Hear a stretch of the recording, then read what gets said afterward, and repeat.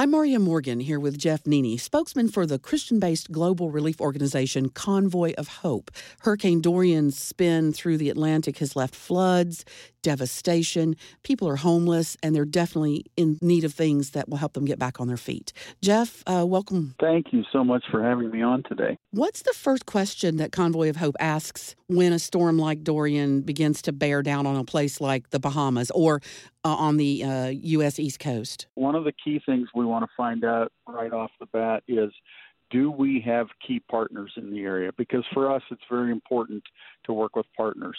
A second question might be, what does it look like as far as the scope of damage, like Hurricane Florence or Hurricane Michael were last year? Then it's all trucks rolling. We're out and in full force. Another question we would ask simultaneously is, what is FEMA's position, the Federal Emergency Management Association, or the state versions of that, wherever this might be happening? So try to figure out the lay of the land, and then, okay, let's now start putting a logistics plan into place. Well, Convoy is known for rolling in the big rigs. Obviously, you won't be driving to the Bahamas. No. How will you be getting things to these areas affected by Dorian, and where else were you planning to go?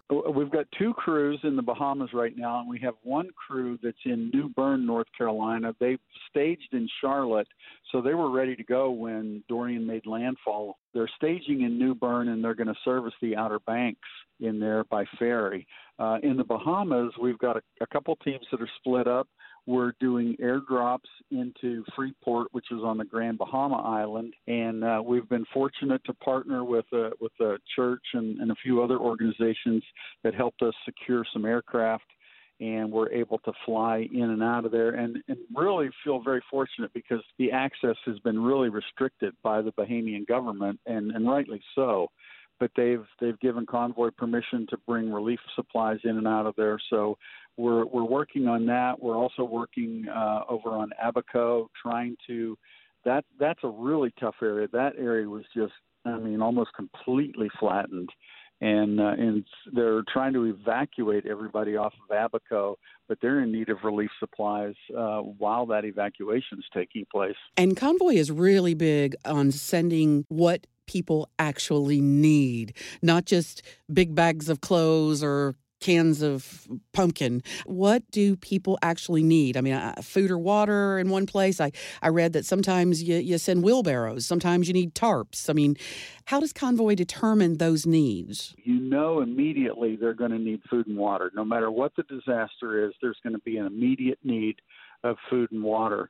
Another thing that we've really gotten into probably in the last 5-6 years in a bigger way is baby products. Babies are still going to be babies. They're going to need diapers and wipes and formula. We keep a good stockpile of that on hand at any given time. And hygiene kits would be another one. Hygiene kits are good in just about any disaster. There's nothing like a nice, fresh, clean mouth and face it'll begin to feel human again after something like this. People want to be able to brush their teeth. And then we go from there. If it's a disaster with a lot of flooding, bleach is a big component of what we do in flooding situations. A lot of mold will creep in if you're not careful, so we do that. So a lot of it depends. Is it a total disaster like in the Bahamas right now? They don't really need wheelbarrows and rakes as much as they just need food and water and baby supplies and hygiene kits. I understand you're also providing solar lanterns and also water filters. That is true. The solar lanterns are manufactured by a company called LumaAid. They're really cool. There's these very small, lightweight, just what they say, solar-powered lanterns. And they have a version of it that has a USB port on it, so you can actually charge your cell phone from solar energy as well. Those come in really handy when there's no power, because people at nighttime need to be able to see a little bit at least. So those have come in very handy. And the nice thing about those is you can pack an awful lot of them just in one suitcase. The water filters we have are really cool. If you think about like a roll of quarters from the bank, and it's probably twice the size of a roll of quarters, probably twice as long and about twice as big around. And they come in this little kit where you can take a 5-gallon bucket, drill a 1-inch hole in that and then hook these water filters up, and you just fill the bucket with water.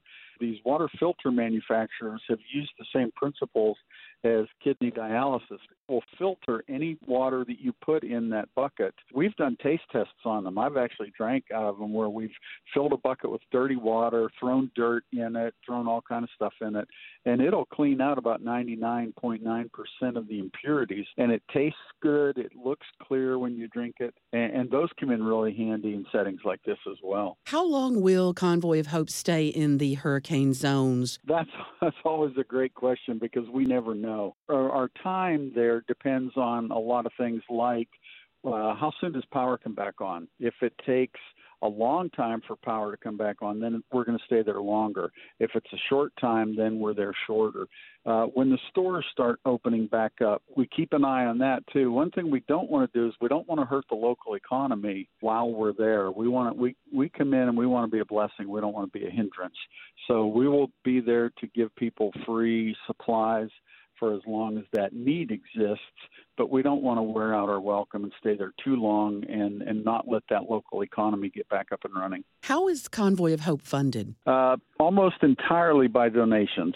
We get a lot of church support where churches will take offerings and send them to us for our work. About another third comes from individuals, people that will either go online, go to our website, and then another third of it comes from businesses, like food, water, and other supply donations. Jeff Needy is spokesman for the relief organization, Christian-based Convoy of Hope.